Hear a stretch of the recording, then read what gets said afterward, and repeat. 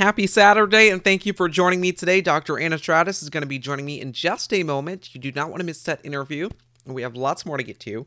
We also have a special report coming up on the brain-eating amoeba in Texas. Also, we're going to have reporting on Hurricane Delta and how that's looking right now.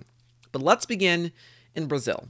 Brazil is located in South America and borders the Atlantic Ocean. It is the largest Latin American country and has a population of approximately 212 million people. Brazil has presidential elections just like us, and they occur every 4 years. And so in 2018, they elected Jair Bolsonaro. Reportedly, his nickname is, quote, Trump of the Tropics, end quote. Here's reporting from Vox News at the time, quote, Jair Bolsonaro, a far-right politician often compared to Donald Trump, was elected president of Brazil in arguably the country's most important election in its history. He defeated the leftist Workers' Party candidate Fernando Haddad with 55% of the vote. Bolsonaro's victory swings Latin America's largest nation swiftly to the right, marking the latest in worldwide victories for fringe movements and representing a significant break in voters' support for the leftist party that dominated past elections. It also follows coordinated efforts to silence and intimidate journalists who report on the fake news surrounding Bolsonaro's campaign. The article continues, quote, a former army captain, Bolsonaro has capitalized on Brazil's political and economic turmoil by promising to, quote, break the system, end quote.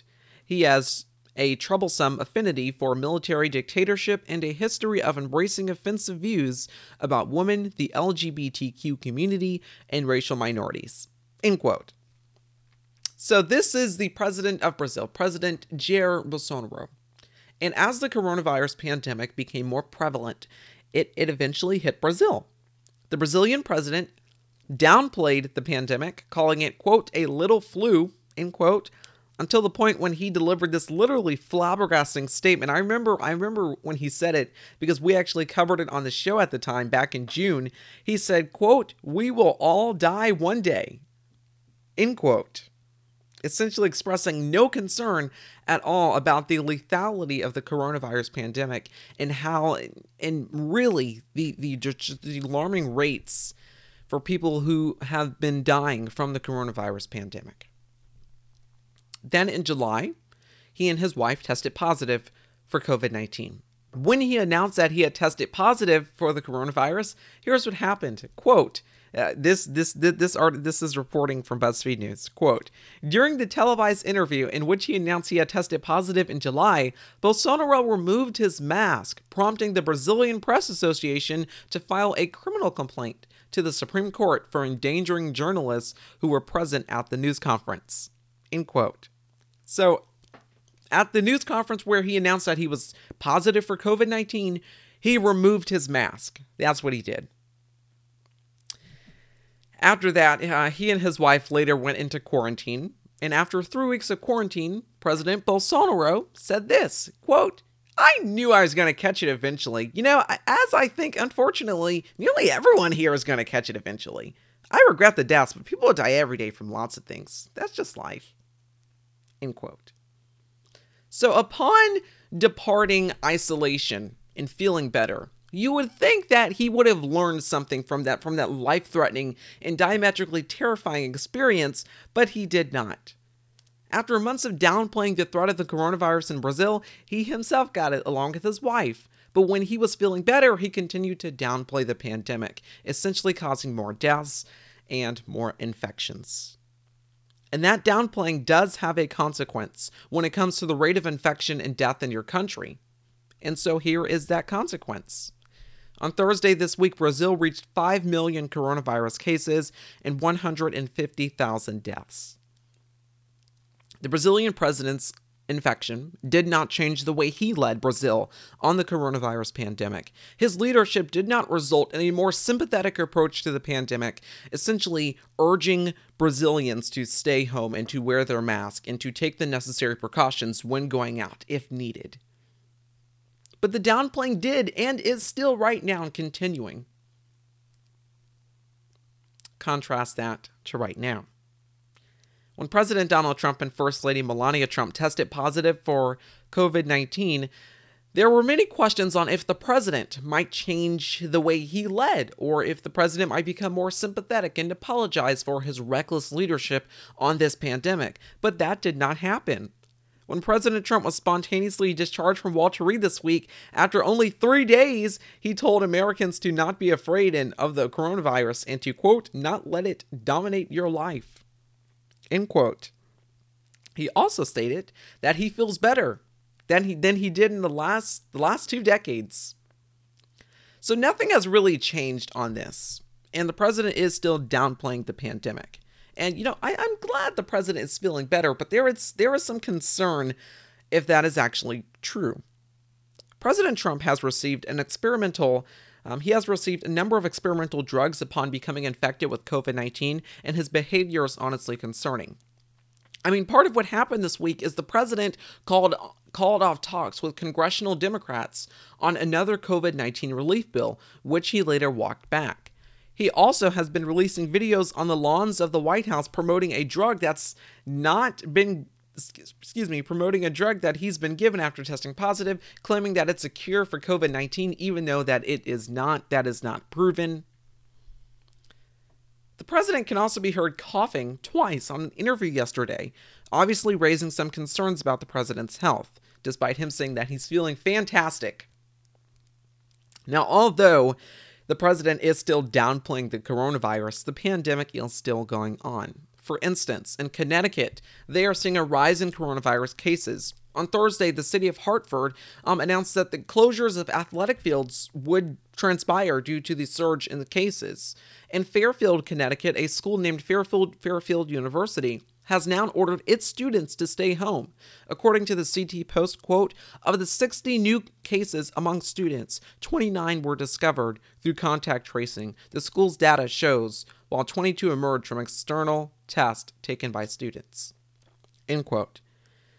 Stephen Mansfield, the director of health for Ledge Light Health District, said, quote, the numbers we are seeing today are higher than we have ever seen in this pandemic. Since the very beginning, all those measures and cautions that people put in place back in March and April, they should be doing that now, end quote. The mayor of Norwich, Connecticut, said, quote, we have to be more cautious. I want to see everyone wearing masks in town, end quote. They are also now advising people to wash their hands and to maintain social distancing as cases continue to rise, as far as preventing transmission of the virus. Connecticut has more than 60,000 coronavirus cases and 4,530 deaths.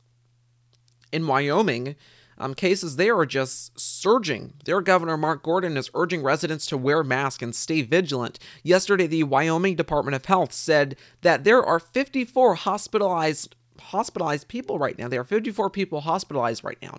According to Governor Mark Gordon's office, the positivity rate in Wyoming is 5%. In the earlier stages of the pandemic, Fremont County was a huge hotspot, and it has recently seen a surge in cases. As of right now, there are 117 active coronavirus cases in Fremont, which is a 50% increase from the number of cases that we saw in September. In Natrona County, cases there have just been rising as well. Yesterday, a woman became the 54th person to die in Wyoming from the coronavirus. There are now some concerns about schools in Wyoming after 60 students and staff members are in quarantine because they were possibly exposed to COVID-19. According to Cowboy State Daily, according to cowboystatedaily.com, quote, They write in their reporting about a new coronavirus outbreak at a dorm in the University of Wyoming, writing in part, quote, as of noon Thursday, the total number of active coronavirus cases, UW students and employees, was at 139. Meaning 88 students living off campus and 50 students living on campus and one employee living off campus. Some 123 people in quarantine due to exposure to someone infected by the virus, 36 students on campus and 87 people off campus, end quote. On Monday, Wyoming's Governor Mark Gordon, has asked the National Guard to assist in contact tracing. On Monday, the Wyoming Department of Health offered at-home DIY coronavirus tests. In other words, at-home do-it-yourself coronavirus test. I actually reported back in, I believe it was back in March or April when this happened, because Denmark was doing the same thing. It was the state public health director who said this in Wyoming, quote, "This unique testing service includes online supervision of the sample collection process. It's a new option that adds to the choices available for testing in Wyoming for our residents," end quote. She went on to talk about how the state will receive 170,000 coronavirus tests between now and December. That is part of the distribution of 150 million tests, which will be distributed across the country from the federal government. Another state that we have been continuing to follow on this show, and that is seeing just a continuation of rise in infections, is Iowa. Where the Iowa total number of people infected with COVID-19 in the Iowa City School District has risen to 76. That includes 44 students and 32 staff members in the district since August 15th, when school essentially began. Despite Iowa's Governor Kim Reynolds demanding schools reopen, the Iowa City District has said no and is isolating their students in favor of CDC recommendations. Nevertheless, Iowa is also reporting an all-time high in coronavirus patients receiving treatments. KCRG reports, quote, "As of Tuesday, 449 people are receiving treatment in Iowa hospitals, an all-time high. Roughly 25 are UIHC, which is average. Less than half are in the ICU," end quote. Iowa is also now seeing a rise in hospitalizations, and their positivity rate is at 17%, which is the fourth highest in the nation. Reportedly, Governor Kim Reynolds has adopted a voluntary mask and distancing policy approach. Earlier this week, the White House Coronavirus Task Force noted that there are, quote, "many preventable deaths in Iowa," end quote. On Thursday, Oregon reported a record number of new coronavirus infections in schools. Governor Kate Brown said, quote, "My priority is getting kids safely back in school, but that becomes more difficult as COVID-19 spreads," end quote. We also learned on Thursday that 14 schools in Oregon are reporting new coronavirus outbreaks. In New Mexico, Governor Michelle Lujan Grisham said we are heading in the wrong direction, and she is warning that her state could potentially become the new epicenter in the nation for coronavirus cases, saying, quote, "We are at extreme risk of uncontrollable spread," end quote. We are going to have more reporting on that tomorrow as this story continues to progress, and as we are just watching this dire concern right now in New Mexico as coronavirus cases are continuing to rise exponentially. But here's an update on a story that we've been following on the Jeremiah Patterson Show, and it's about Georgia. Last weekend, I talked about Georgia withholding information from the public on COVID-19 outbreaks in schools. Well, as part of pursuing that reporting from the Atlanta Journal-Constitution, I emailed a person who is in charge of media relations at the Georgia Department of Health. We have gotten no response back yet, but we live in hope. But what has happened this week is very intriguing. A lawsuit has been filed against Georgia Governor Brian Kemp. This lawsuit has been filed by a teacher. The Atlanta Journal-Constitution says, quote, "The lawsuit alleges that lax state and local standards have exposed staff, students, families, and the Paulding community to risk of infection by the sometimes deadly virus," end quote. The article goes on to say, quote, "The Georgia Association of Educators, the state's second largest teacher advocacy organization with 28,000 members, is a party to the suit with the anonymous Paulding employee and the education group member. Described as a longtime teacher, she is referred to by her initials MJ because she fears retaliation by the school district. The suit says that was reporting according to the suit. She lives with a parent who is nearly 80 and who has lung disease. That enhances the risk of the consequences of COVID-19. She also has a child attending the school system who has asthma and severe allergies.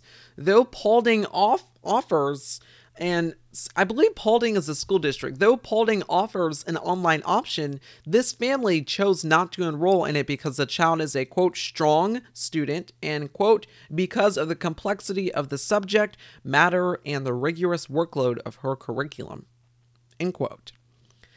Yesterday, in Texas, Dallas County reported 448 new coronavirus cases. The county judge there, Judge Clay Jenkins, is urging residents to remain vigilant and take precautions. He also said, quote, please do not go to large gatherings or any gathering where people are not wearing their mask 100% of the time, which is usually indoors, end quote.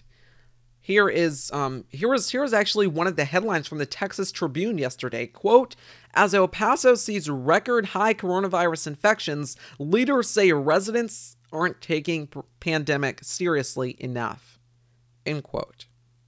We're also going to have more reporting on that story tomorrow, as it is very serious right now. Just very, very serious. I mean, the headlines this week. Earlier this week, for instance, Dr. Anthony Fauci, he said this. We could have from 300,000 to 400,000 deaths. That would be just so tragic if that happens. 300,000 to 400,000 deaths. Can you imagine that? Can you imagine 300,000 to at least 400,000 of our fellow Americans gone? That includes teachers, students, parents, grandparents, workers that you see at the store, medical workers, gone. This is what happens when you downplay. This is what happens when you downplay and you do not take responsibility for your actions. The failure of leadership at the top echelons of the federal government is appalling. It is astonishing, and it is infuriating. When the president himself got infected last week, we thought maybe he will change. Maybe the leadership on this pandemic will change. But the downplaying is continuing. More than 7 million coronavirus cases, more than 7 million Americans now have a pre-existing condition if they did not already have one. And more than 214,000 Americans are dead. I've been reporting for a long time on the coronavirus pandemic and how the CDC is being politicized by the White House and by this administration, by the Trump administration. Here is what a former CDC director, here's what happened earlier this week when this news broke about a former CDC director urging the current CDC director, Dr. Robert Redfield, to step down. At the CDC, a letter from a former director to the current one is opening eyes wide. Dr. William Fauci, who worked under President Reagan, calls the government's response a, quote, slaughter, and says the current CDC director needs to expose the administration's mistakes, even if it costs him his job. I kept hoping that the White House task force would see what they're doing isn't working and would change. But this is going to go down as one of the worst responses to a pandemic. One of the worst responses to a pandemic. More than 214,000 Americans are dead. And yes, it is worth continuing to repeat that number because that is ridiculous. That is unfathomable, and it should never have happened. More than 214,000 Americans are dead. When other nations got their outbreak under control, why was it that the United States was still grappling? Politics and science should never come together. The politicization of this pandemic is sad. And the president has tried his best to irreparably fracture the CDC and to silence any scientist that is willing to tell him the truth about this pandemic and to manipulate that information for political benefit. This is honestly, it is ridiculous. More than 214,000 Americans are dead and counting. More than 7 million coronavirus cases. Kids are already heading back to school where cases are continuing to rise exponentially, and some states just not wanting to release that information. Don't bother, we'll keep it secret. When the president was exposed for last month, saying that he knew that the coronavirus pandemic was a very, very serious threat, the downplaying continued. When he was infected, the downplaying continued. And now the president is getting ready to hold some more rallies because I'm sure that'll be great for his health. Oh wait, he's feeling fantastic. And there also is a risk in that, because we do not know when the president last tested positive for the coronavirus. The White House is essentially wanting to conceal that information. The public doesn't need to see it. Or maybe they don't know, because according to the New York Times this week, the president hasn't been getting regularly tested, which is also another concern.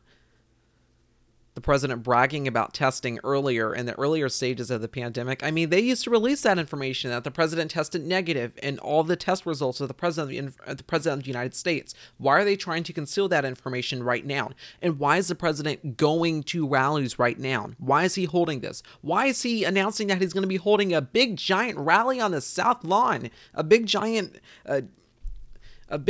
get together on the South Lawn. A little public gathering. Why is that happening right now? Why is that continuing?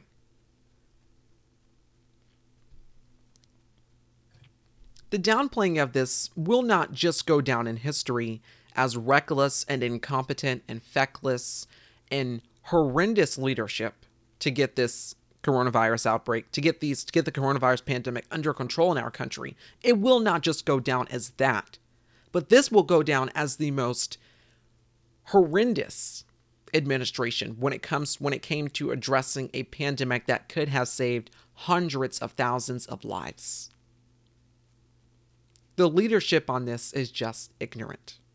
And the diabolical behavior by Jared Kushner, who worked on the White House Coronavirus Task Force, essentially ordering that, we don't need to give ventilators to blue states. They don't need it. They're not our people. This is what will go down in history. The failed leadership on the coronavirus pandemic, some of the most diabolical actions by this administration when it came to addressing this, playing politics. It is infuriating that we are here. More than 214,000 Americans are dead. The downplaying is continuing. What do we do when that happens? Dr. Anna Stratis joins me next. All right, here's a caveat before we get to the interview. You should know that there will be many pauses. So Dr. Anna Stratis will be speaking, and as she is speaking, sometimes her Zoom recording, her mic would just pause. So I could not hear those parts of the interview.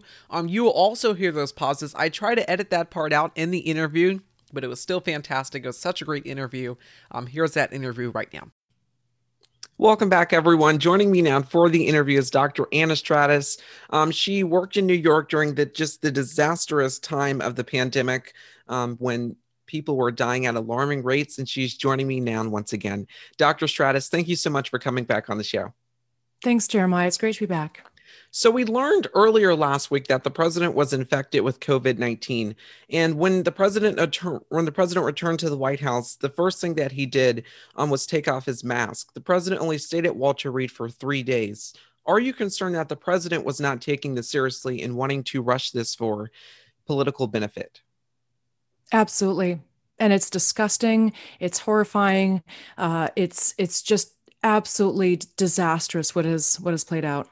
Mm-hmm. Absolutely. Complete disregard, not only for the health, he's sending a very strong message because he is the commander in chief. People look to his advice, unfortunately, and he has just continued to expose people in the White House administration.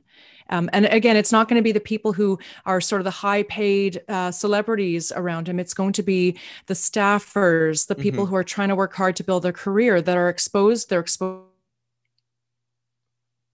their families. It's The president could have used this moment to become more sympathetic and change his leadership on the pandemic, but that did not happen. Are you concerned that if other people catch the coronavirus, potentially his supporters, are you concerned that they will not take this seriously as a form of follow the leader? Absolutely. Absolutely. And I think it's not a matter of when you catch it that you won't take it seriously. The thing is we have to prevent the spread, and we have to prevent folks who are vulnerable to complications of COVID from getting COVID. Mm-hmm. So absolutely, just the view that, masks are for weak people is something that he's further perpetuated. And it's absolutely horrible that, and again, my concern is not for the wealthy person who has underlying good health status, right? In the caste system of the United States, the people who have consistently been the underdog and have been oppressed and discriminated against, those are the people that I fear for. Mm-hmm. We are now looking at cases rise in multiple states. In Oregon, cases are rising exponentially. In New Mexico, the governor is saying that this could potentially become the new epicenter. Also, we are watching in New York right now, cases continue to rise. How will we know when New York has hit its second wave?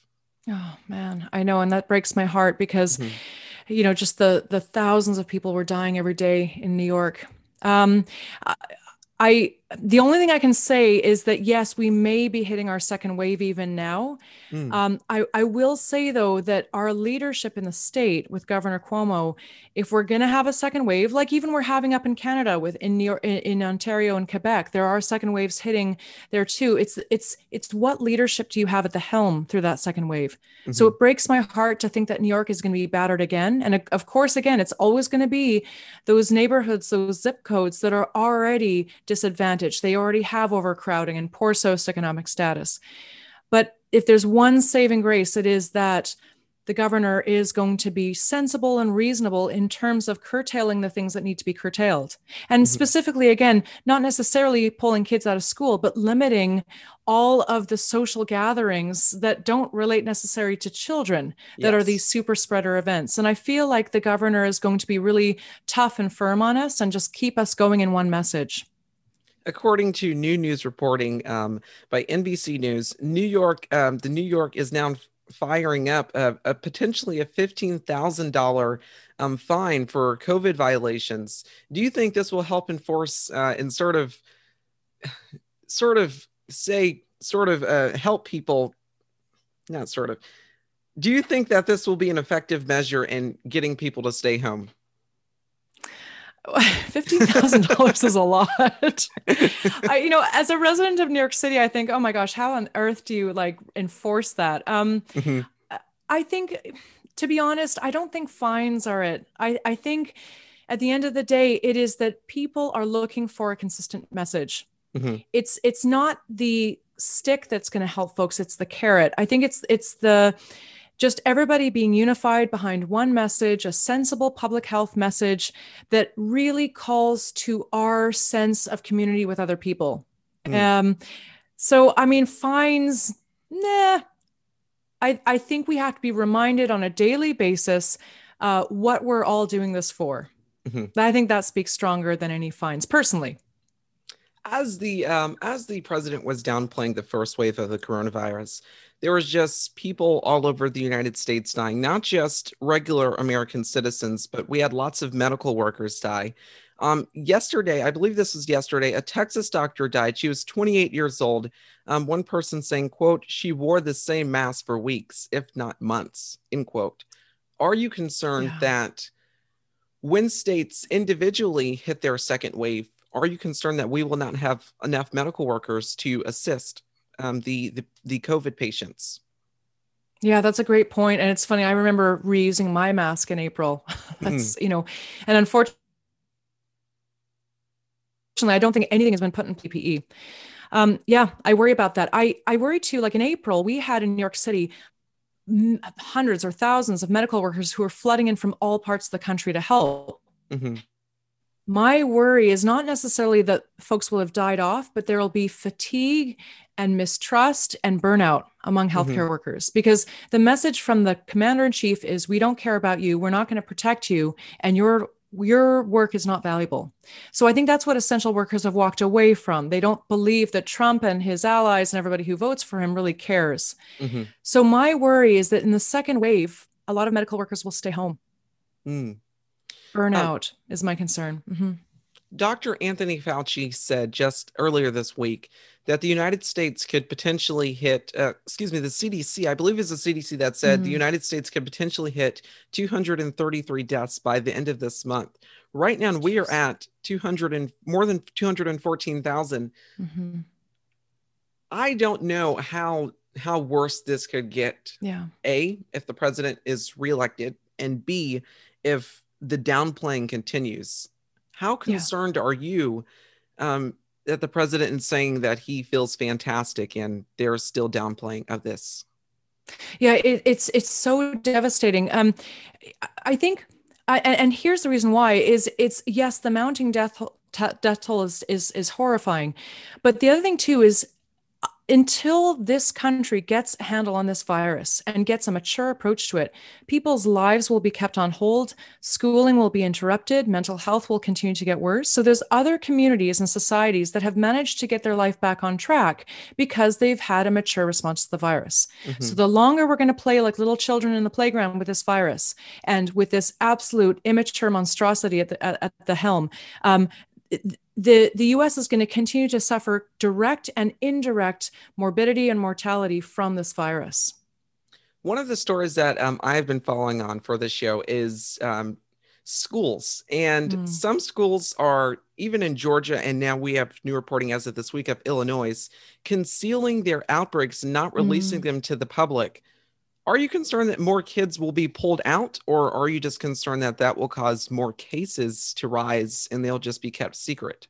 Oh my God, that, it's funny. I didn't actually know that. And that is devastating. And I think isn't it criminal? Yeah. Isn't that criminal? We reached out to the Georgia Department of Health's office. They said they didn't get back to us yet. But when I read the article by the Atlanta Journal-Constitution, they said that they're referring to the outbreaks as, quote, investigations, end quote. My God, I guess they're trying to wrap a legal term around it to conceal those outbreaks. So what do you make of that? Oh my gosh. I mean, I would think a class action lawsuit could be brought against these districts where they're withholding essential public health information from parents and children. We have to be able to claim and look those numbers right in the eye, because until we know the numbers, we don't know the epidemiology. We have to know the trends so that, whether or not schools are temporarily shut, whether or not kids are pulled out, it's an essential part of the contact tracing as well. Kids and their parents have to know when there has been a case or two reported in a classroom so that they can isolate, they can test, et cetera. It's public health 101. And that is being broken is dangerous and reckless. Mm-hmm. Another thing that schools are doing is some school districts are releasing the information, but they are not releasing the information about individual schools, which is essentially making it more difficult for parents to understand if their child has an outbreak. If we can't get this under control, are you concerned about the fall? Are you concerned about moving into the winter with the flu season and the pandemic? Oh my gosh, and that's a whole other thing, and especially because I'm back actually in Toronto, and I'm sort of, as a family physician, I'm basically at the front lines of figuring out who needs to go to school, who needs to stay home from school, and then when flu comes along, there has to be complete transparency, because then, medical professionals like us, we can't do our job if we don't know where the virus is concentrating. We have to also understand where the flu rates are coming up. We need complete transparency here to be able to do our jobs and keep people safe and keep the virus contained as much as possible. Earlier this week, there was a shocking report from the New York Times that the White House blocked CDC guidance on public transportation. The White House blocked that guidance. The CDC was essentially advising people to wear a mask on planes and while traveling. Are you concerned about that? And how does that make you feel as a medical professional? Yeah, I mean, basically there's a gag order on the CDC, and it seems that any reasonable scientist at the CDC or epidemiologist has been gagged, and essentially the White House has kind of taken over control of the reporting. So essentially the CDC is not a reliable source for information anymore. And that is terrifying. We don't have a compass. Most definitely. The president here, Twitter actually blocked the president earlier this week for spreading misinformation on his account. And the president does have millions and millions of followers. Are you concerned that that message will be amplified by his supporters all over the country and refusing to do what is medically necessary to keep others safe? Yeah. Oh yeah, absolutely. And this being this ridiculous election circus is everything now is for votes. And people don't understand they're being pawns in the game of essentially somebody's attempts to get reelected just because, you know, a failed businessman is in huge debt and needs the money. And I don't think Americans understand that they're tools of manipulation when they're spreading these when they're spreading these tweets. They're just aiding this extremely dangerous person who history will look back on and say this was sort of the Nazi regime of our time. And it seems inciting to say it in those terms, but history will look back on this time and everybody who supported this regime as incredibly threatening to the human race. Yes. I have not, I have seen pictures and videos of people dying in hospitals from the coronavirus, but I have not physically been in that presence or experienced that. As a medical professional, I know that they are alone. They do not have any family members. Is that lonely, and is that scary looking at it from your point? Yeah, it's a death without dignity. You know, when I saw folks coming in April, and again, I don't imagine death from COVID has changed at all. Folks already were behind the 8 ball in terms of being marginalized in society and marginalized from resources. And they would come in with their cell phone and they'd be in the emergency department, struggling to breathe, having a conversation with their loved one. And as their oxygen saturation would be dropping and we'd be saying, you need to be intubated. I knew that conversation over the phone would be the last conversation they would have with a loved one. They would tell me, here's my brother, just make sure you contact him. And I knew that was the last conversation that he would have. I knew that the conversation with me would be the last human person that they would contact. Not only is it death without dignity, it is incredibly scary. It's lonely. And to be cut off from the people that you love at the final hours of your life, to only have people with masks and visors and gowns around you, and the beep, beep, beeping of machines, and seeing somebody else being resuscitated without success in a bed beside you and dead bodies around you, it's a war zone. Yeah. It's nothing short of a war zone. If I can paint a small picture of what I saw it was like to die of COVID, that's what it looks and sounds like. I've seen medical professionals all over the country describe those scenes to other people. But as far as a political standpoint, I'm just not able to comprehend why while some leaders are not amplifying that message to their supporters and taking it seriously. The president is now officially getting ready to hold more new rallies after only I don't think he's fully been quarantined. Yesterday he was heard coughing on an interview with a reporter. Yeah, he's still shedding virus, my friends. Absolutely. He's still infectious. The president has received lots of experimental drug treatments. Are you concerned that he is still ill? And what should we do as a country? I mean, how should we feel as a country knowing that if the president, there's been lots of talk about the 25th Amendment. How should we feel as a country if the president is still ill? You know, unfortunately, I fear that this guy is just more dangerous alive than dead. And I hate to be nasty about it, but the thing is he's still shedding virus, but he has had the remdesivir and the monoclonal antibodies. So symptomatically, he's made a faster recovery because of all the access that ordinary Americans don't get. However, we know he's still shedding virus. If he were incapacitated, I mean, to be honest, I don't, unfortunately, evil never dies. I don't think he's going to be incapacitated. I don't want to be wishing ill will. But as one Toronto reporter for Al Jazeera said, this is not a time to say that I don't wish him well on November 3rd. I don't wish him well at all. He needs to be brought down. He stands for hatred. He stands for exclusion. He stands for the disruption of our civilization as we know it and human compassion. So I wish his downfall on November 3rd. As we are now 25 days, I believe it's 24 days to the presidential election. We have seen this culminated effort by Democratic nominee Joe Biden, who is now willing to, who has always been willing to wear his mask, and he's sort of been mocked by it for the president.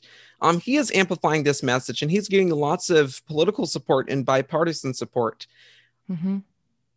If there were to be a Biden presidency, do you think we could potentially get this outbreak under control, get these outbreaks? That's a really good question.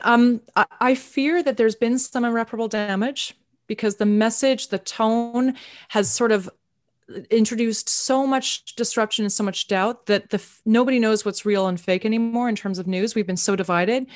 I think that the message, the ship would start, the tide would start to turn. But the problem is that I think Biden would be in conflict with all the governors that have sided with Trump, and there would still be a distorted message. So I think states like New York would do well because the message, the federal and the state message would be aligned. But it's going to take years to correct the damage and the mistrust of science. The inability to listen to folks who've actually trained their whole lives and careers to give accurate news and advice. And that is damage that may be 10, 15 years out in correcting. How do you feel about the current stage of the pandemic? More than 214,000 Americans are dead, more than 7 million cases and rising. One of the opening analogies that I use for the show is how the Brazilian president, when he caught the coronavirus, he was downplaying it before he caught it. Then after he caught it, he continued to downplay it, essentially saying that he knew he was going to catch it someday. And yeah. Oh, unbelievable. Unbelievable. Yeah, it's absolutely unfathomable. Yeah.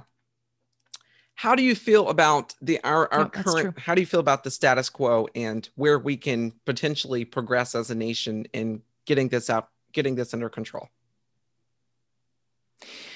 To understand that this virus is one of the largest threats to not only our health, but our well-being, our mental well-being, our economic well-being, and that the really tricky thing about this virus is that it has laid bare that certain people enjoy good health and certain people don't. And that it lays bare also the inequity, the deep inequity in our society. And so our approach has to acknowledge that some people will not even have symptoms when they catch this virus. Some people will have mild symptoms and some people will die. Some people will be long haulers and experience COVID symptoms for months or years to come. So the deep compassion that it takes to understand that this virus is very sneaky and manipulative, and it'll affect people disproportionately.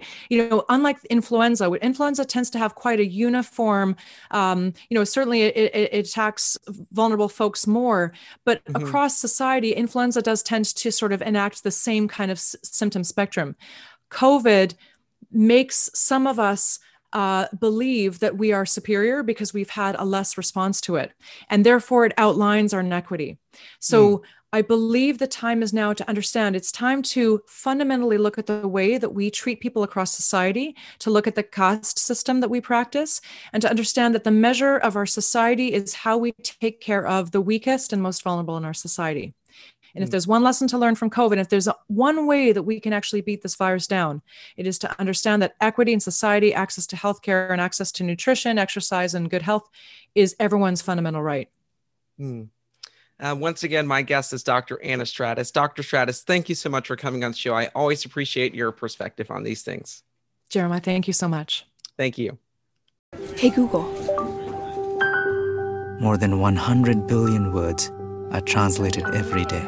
Lift your hand. Thank you very much for your help. ご助力ありがとうございます。 Words about food. Words about friendship. About sport. About belief. About fear. Oh my God. Words that can hurt. and sometimes divide. But every day, the most translated words in the world are "How are you?" "Thank you," and "I love you."